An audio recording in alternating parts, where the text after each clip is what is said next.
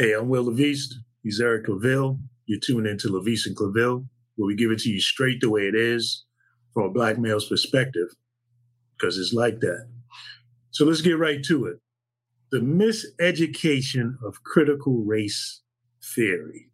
So critical race theory has apparently become the most recent political bogeyman. And by that, I mean a tool being misused by certain politicians to misinform, bad people, and essentially just scare voters. I say this because many politicians that have been touting critical race theory as this big threat to, society, to education, when they actually are asked to define critical race theory, they never actually even answer the question. So it gives you what is this all about? And so, again, Eric, this is actually critical race theory actually comes out of your area. It comes out of the academics of the law. And absolutely. And Will, it really first started as a legal theory to understand the laws and public policies of our society through the lens of race and discrimination. Mm-hmm. And it's really examining how these laws came about on our books, dictated by race. Now, I say, this is my theory, I say that laws and public policy were created for three reasons: in its effect or in its intent. That is control and to dictate people, resources, and beliefs. People, resources, and beliefs. All right. Under my theory, I believe that every single law that's created, it sits squarely within that particular thought process where it will control the way you believe, the way you think, the resources, and where you go.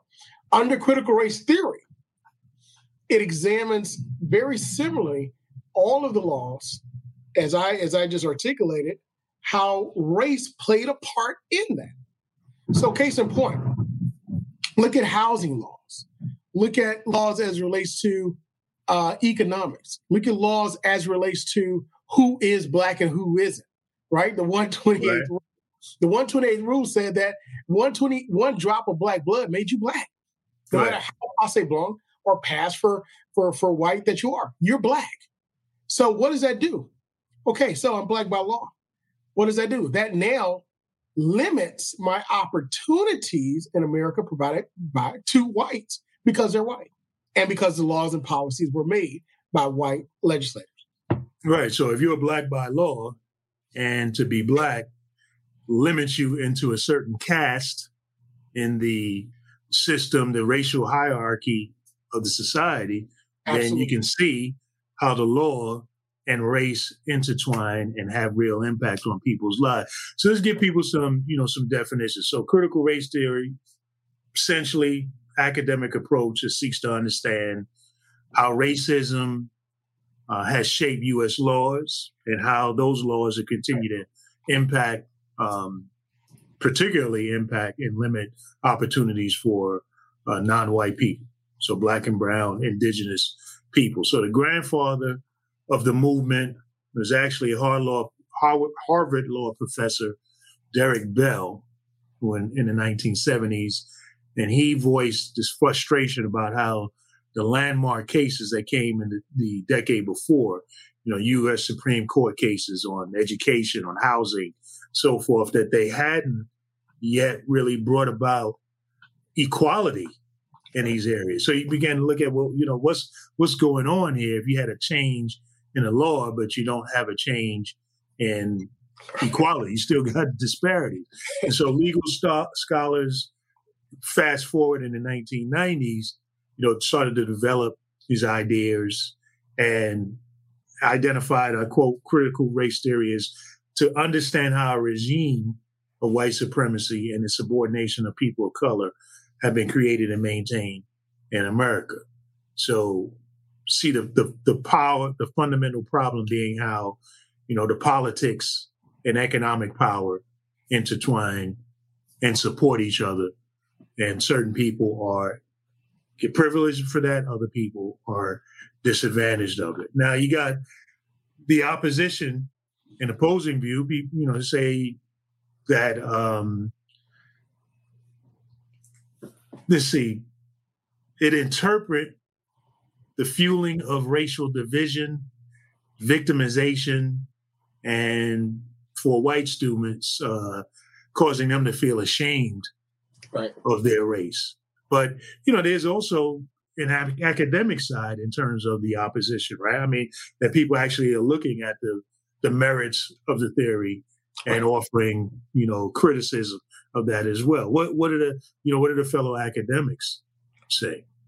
Well, you have to ask which academics, right? So you have about the last article that I saw, and the numbers may have increased about that time, but about 250 legal scholars, because it first is a legal theory, right? Right. But now it's also in other disciplines in the academics. So in history, in anthropology, and other areas, this is being taught. Now, you have those that believe that, yes, this is one of the missing pieces to help understand and unwrap all of this difficult history. Now, we call it difficult, but in actuality, it's tragic. Right. America itself, all that is great, it was created out of some events that were horrific.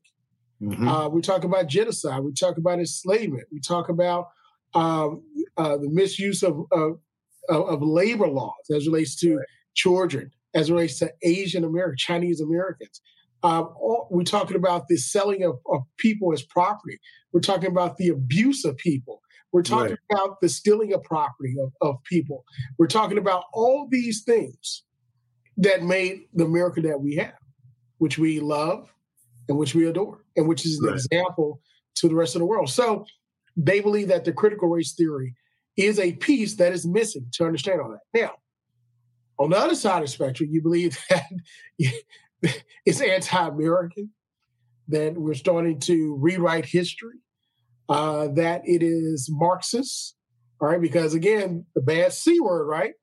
Right. Communism, right? That it is a movement, as you said, Will, to make one race, and more specifically the white race, feel ashamed. But in actuality, it's to understand the whole history. And what I like to say is it is understanding the complete history of our country. Listen, we all have two sides of our family. You got that great side, you got the Ivy League graduates, you got the great families, you got the great preachers and the lineage of individuals who are doing great things. But you also have, in that same family, some people who aren't doing so great. Some people that you don't want to invite to the family reunion. You have some things in your family history that you don't want to talk about. Right. It's the same as our country, Will. We've got great people, great stories, great everything about our country. But there are some stories that we just don't want to talk about.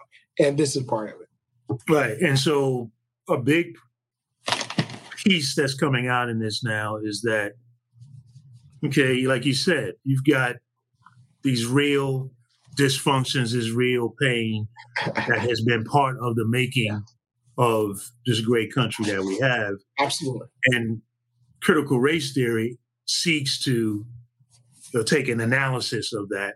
You have others who, academics that will honestly answer and say, well, you have that kind of dynamic going on in societies all over where there's pain and there's injustice. And so that does not necessarily mean that what we have here is any different than any of those kinds of situations, even though it may be race. It's still, you got winners, you got losers, those types of things. But what is happening is in the political sphere, it's being used, as I said at the top, as now this tool to, hey, we got this nice soundbite, critical race theory. Sounds like the scary coming out of academia. And you can't trust academics anyway. And now they're trying to use yet another movement to uproot and overturn the America that we know as we've loved it. And one of the things that it kind of, it reminds me of is I think about when President Obama was seeking his first term and you had the eruption of this, what some called a controversy regarding his pastor at the time, Jeremiah Wright, who was preaching very much in the style, the Jeremiah style of preaching, of pointing out the things in America or things in a society that should be condemned, saying God will condemn those things unless you turn around and turn from your evil ways. Very common style of preaching, coming out of the Black liberation theology and discipline of which he came out of in the 1970s when he was in seminary. And so now they jumped on that as Black liberation theology. This is the thing that is to what is this thing that we've never heard of and so forth. When Black liberation theology is really ongoing. This is Black liberation theology is no different than what Richard Allen was preaching about that founded the AME Church, or what Harriet Tubman was coming from a Frederick Douglass. It's about how the gospel speaks to freedom and justice, and that we as a Black people have a unique cultural context and framework in which that fits in. And so it's how we use these tools of academia, these theories, these things that are designed to try to help us understand the society that we live in and the injustices and become better. You see that once it enters into the political realm where people have agendas and they're really trying to advance their own interests, they're able to use these. Now it's critical race theory. Use these theories, use these things as ways to drum up support, ways to rile up voters and actually misinform people. Absolutely. And Will, you bring up a very important point about the politicizing of this very important tool to really uncover and unwrap, the history that we haven't been taught. And I want to mention something about Pastor Allen. I think that Pastor Allen of the AME is a figure in history that we need to really delve deeper into and understand. Amen. His influence upon African Americans post-freedom is tremendous. But there are a lot of African Americans who have helped to shape not just the minds of the people that they influence in their circle, but really helped to shape the times and spoke a lot of words and teachings of upward mobility. That's right. Of African Americans and of America. I know Booker T. Washington is one of them, but we're starting to uncover a lot more. Katherine Johnson, the great scientist, mathematician, who we're starting to uncover and understand the hidden treasures of NASA. But I wanted to make that point that these are the types of heroes and Americans that the critical race theory will help to uncover and unpack. Right. Why is that? Because Katherine Johnson was great because she was brilliant. She was a mathematician. Mm-hmm. But at the same time, her accomplishments were even greater because of the oppression, discrimination, suppression put up on her while she worked for NASA. Now, she could have folded. She could have threw it in the towel many times. But she was so good under pressure, unwarranted pressure, that even the men who were going into space said, I hear what you're saying, but I'm not going until she checks it. I'm not going until I hear what that computer says. But if she says go, then I will go thousands of miles outside of this Earth's orbit because of that Black woman. So to your point, one of the things that's happening is we have a lot of politicians in certain states, Oklahoma, Louisiana, North Carolina are examples, Texas, of course Texas. They're always doing something in Texas, who are pushing bills that include language that's about trying to prevent the teaching of critical race theory. And the interesting thing about it is that they're pushing bills concerning K through 12 education. Yeah. Critical race theory, like you said, is something that they taught you learned about in law school. Right. And so it just, again, shows you how it's being used as a tool to actually do something that is another agenda that's going on, which is to prevent the desire to have this deeper dive into honest education about the racial history of the country, how things developed, what really happened from multiple perspectives, telling the indigenous story, telling the brown, telling the black story of how this country came together because of the Pandora's boxes that it will open to see the levels of injustices that have occurred. Yeah. And how, and then obviously the next thing will be, okay, once we learn of the stories, once we learn of the policies, including government policies that are actually done, the next conversation is going to be, well, how do you remedy these injustices that were done oftentimes by our own government? So what you see is that it's a strategy about not really getting to the truth of how we became America. So if you don't really get to the truth of how we became America, you can perpetuate the lies, you can perpetuate the myths and misinformation for generations to come. That's the key, Will, to continue to perpetuate and protect the lie. There's an article that just came out, and we're going to unpack it and wrap it in another segment, that talks about how the white male minority is ruling the majority of policies, economics, not just in government, but in business and the like.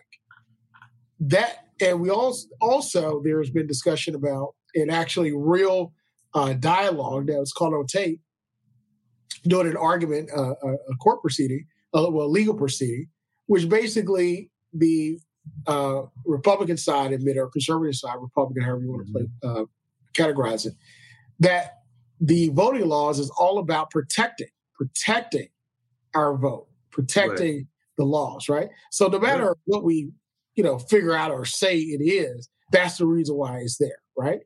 So I think that there's currently, I believe this wholeheartedly, that you have a shrinking minority rule in our country that is believing that their power is slipping away. And I believe that education is the key to open up all doors of equity and equality. And if they allow this, then they believe that their hold on power will be in jeopardy. Now, here's why what you're saying is important and how it plays out for generations to come. So there's a study out of Skidmore College, published in American Psychological Association. And it reports that infants and toddlers are often aware of race and can display racist beliefs from their young age. Infants and toddlers. Yeah. So we often think that, racism shouldn't be taught, or anti-racism shouldn't be taught until age 5. But they have studies showing that, with the developmental abilities and capacity, even in infancy, they can see differences in race. So if you teach, right, that talking about race and racism is bad, right? And we know that we have the capacity, even in toddlers, have the capacity to understand racism or to see differences. And we're already indoctrinating people to the mindset that even to talk about it is bad.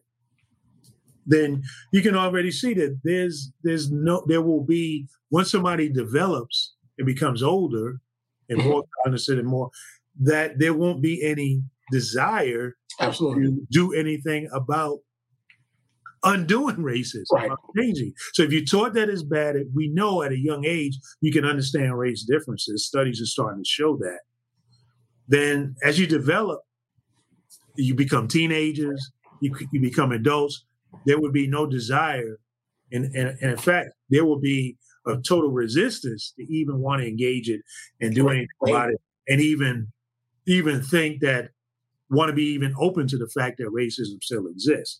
So we're talking about something that potentially can really lock us in as a society where we really believe this lie that there is some difference in your intellectual capacity and your ability to achieve things as a human, that in your rights to be able to have life, liberty, pursuit of happiness on an equal playing field, we're at risk of locking it in that no, there was going to be a permanent caste system based on skin color, which is a total lie. I mean, skin color, melanin in your skin is no more significance than the color of your hair or the color of your eyes when it comes to the ability of you as a God-given ability as a human being.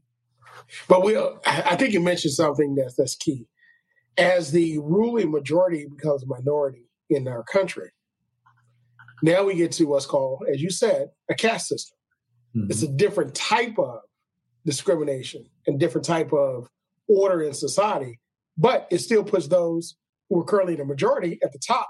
Yeah, we certainly have it now. I mean, we have it economically now. Right, exactly. And it existed when we had slavery. I mean, it was a caste system. There's a pecking order based on race. So, yeah. But race played a part in that. And you're exactly right. We do currently have an economic caste system.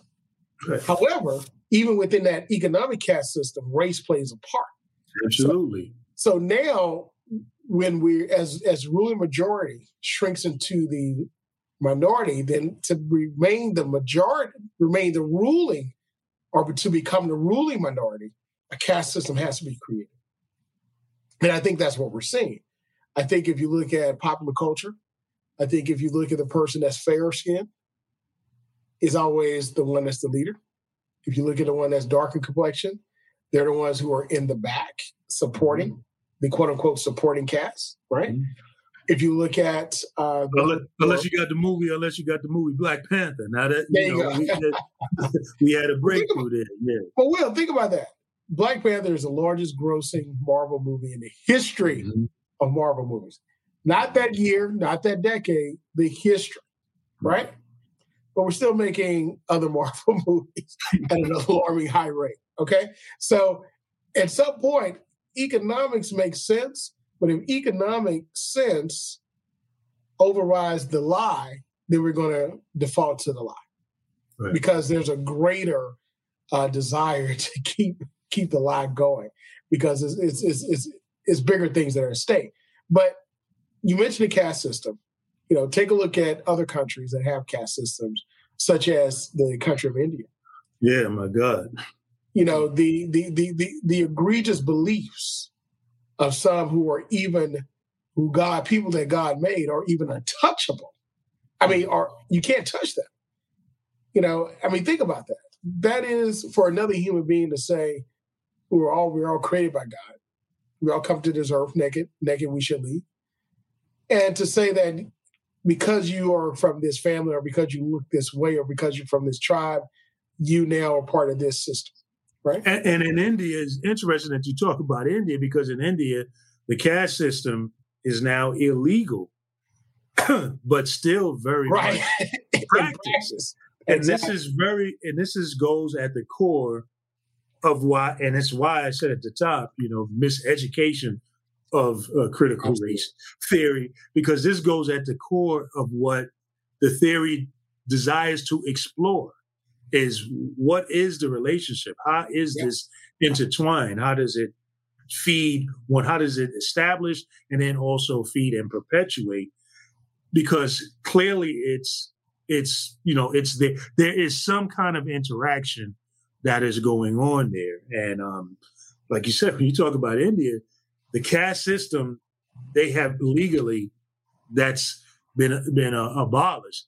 But in reality, it is very, very real. And you can see, and you see it play out. You see even the impact of skin color in that society plays out. And so what do you think will be the case as more and more people come to America with these kinds of concepts and ideas? Right. What will it mean in this country as well? Well, I think it's, in mentioning what you just stated, policy dictates practice. So you have laws, public policy, but then you have practice. Practices are not eliminated by the stroke of the pen. they're eliminated over the course of time. I give the example of the children of Israel when they were, the biblical story, when they were freed after 400 years of bondage. But there were some practices, that they couldn't take with them on a 3 days journey to the promised land. But they kept doing it. So, unfortunately, the only solution to cease those practices before individuals can actually go and live in a land that was promised to them and live greatly is that some had to die. So a journey that took 3 days actually took them 40 years to give them a chance to actually die. My God. So in looking at that story about the journey from Egypt into the promised land and the practice of the people and the beliefs, we now utilize that and equate that to what is going to happen here, which is why critical race theory is so important to be taught, and which is why the opposition is starting to try to seize it in K through 12. Because by the time the K through 12 become 21, 25, become 30, become 40, the practices of systematic racism will become something that no one will want to be a part of because of the teaching of truth as opposed to perpetuating the lie. Yeah, but I think that the other nuance that people need to pay attention to is, as we said at the top, critical race theory is being used as the bogeyman to really undermine the teaching of honest history and how race has played out in our country. And they're just using that as here's the new evil, and we've got to confront this evil. But the new evil is really an old evil that has been with us, and that's racism. And we're never going to be the great nation that we can be without eradicating that. Well, there are 2 points I want to bring out. I know our time is leaving us with this segment. There's so much to really uncover and unpack with this. But 2 things. In order to make this theory more acceptable, because of the boogeyman principle or technique or tactic, is now we're looking at critical radicalization theory as opposed to critical race, because now it's like race is a fighting word. So you take that away. I've also heard this utilized as relates to not white supremacy, but the term is used when whites have an advantage over white privilege. White privilege. Yeah. Thank you so much. So I've heard that in order to take away the fighting word of white privilege, now persons are using majority privilege. But again, I think that those 2 characterizations of a very important area really fails, because white privilege, majority privilege will now become, as we discuss, and we'll unpack it in another segment, a white minority, ruling minority privilege. So when we say the ruling minority privilege, as opposed to the white ruling minority privilege. Also, lastly, I want to close with this. Teaching the truth of history is not about blaming the person next to you. Right. It's not about demonizing one group of people against the other.